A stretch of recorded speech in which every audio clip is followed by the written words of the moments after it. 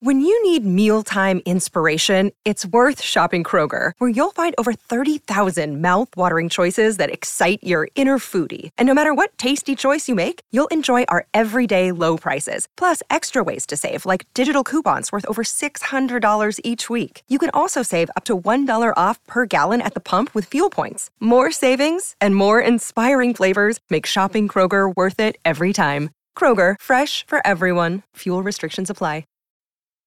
This episode is brought to you by Snapple. Want to know another Snapple fact? The first hot air balloon passengers were a sheep, a duck, and a rooster. Ridiculous. Check out Snapple.com to find ridiculously flavored Snapple near you.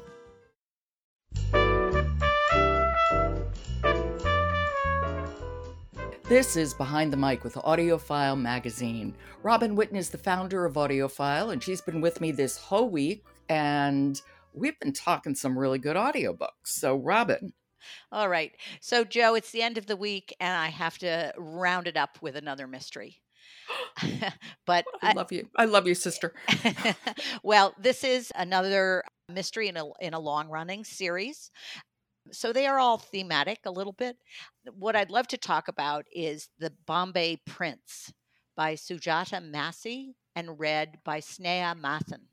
We're looking not at a contemporary mystery here, but a historical mystery set in 1920s colonial India. Oh my goodness, how interesting.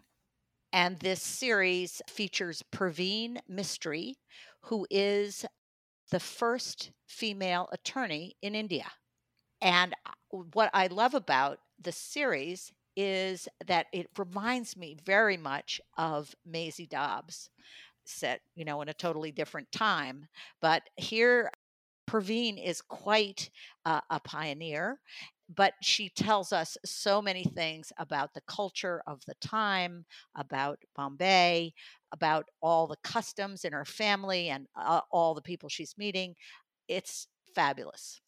It sounds absolutely fabulous. It's so interesting that you chose this book because I had read a review of it and I was really kind of captivated by the review of the plot being kicked off by Edward, the Prince of Wales, the one who abdicated, coming to Bombay. And of course, there's the independence movement, and then there's a murder. So it just seems so textured and really fascinating to me. That's a great way to describe this series and this particular Bombay Prince episode. It is textured and it's layered, and I feel like there's always one more level of something needing to be discovered in the story. And we find out these things. But what is really interesting, I read the first in this series, I read in print, and I was intrigued. And then when I saw that Sneha was the narrator of this series, I thought, oh, she is so wonderful.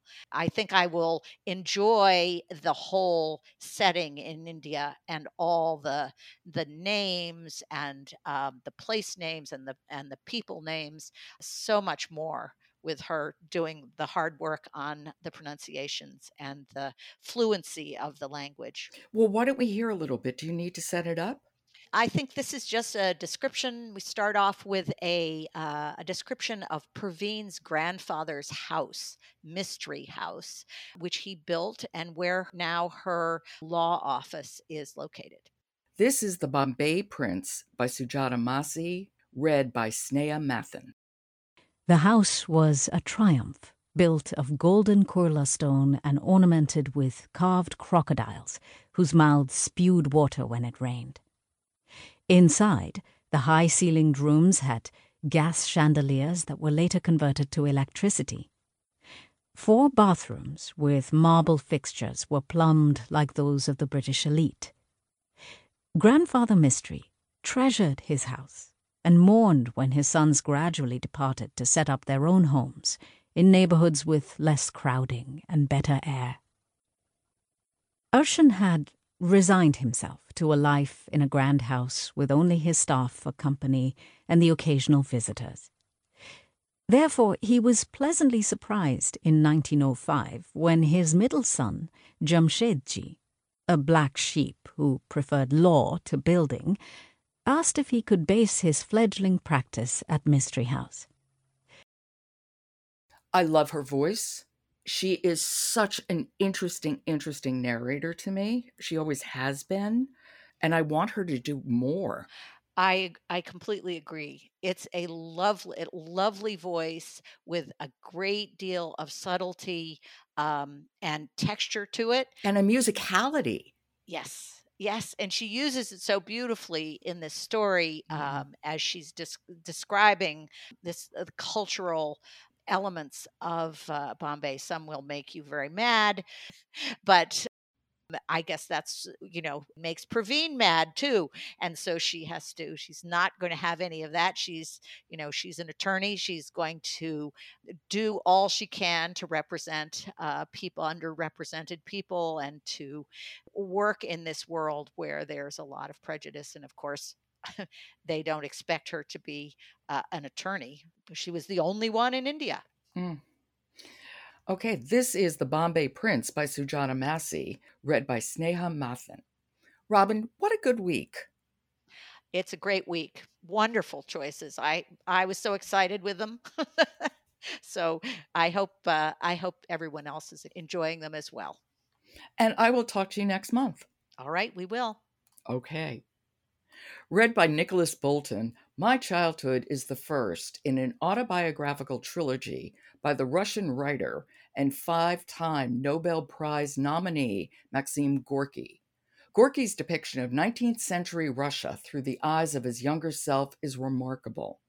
As he recalls memories of his youth, contrasting themes and emotions are revealed, from barbaric joy to dark gloom, genuine cruelty and saint-like forbearance. Check it out at naxosaudiobooks.com. Behind the Mic is produced by Jessica Lockhart.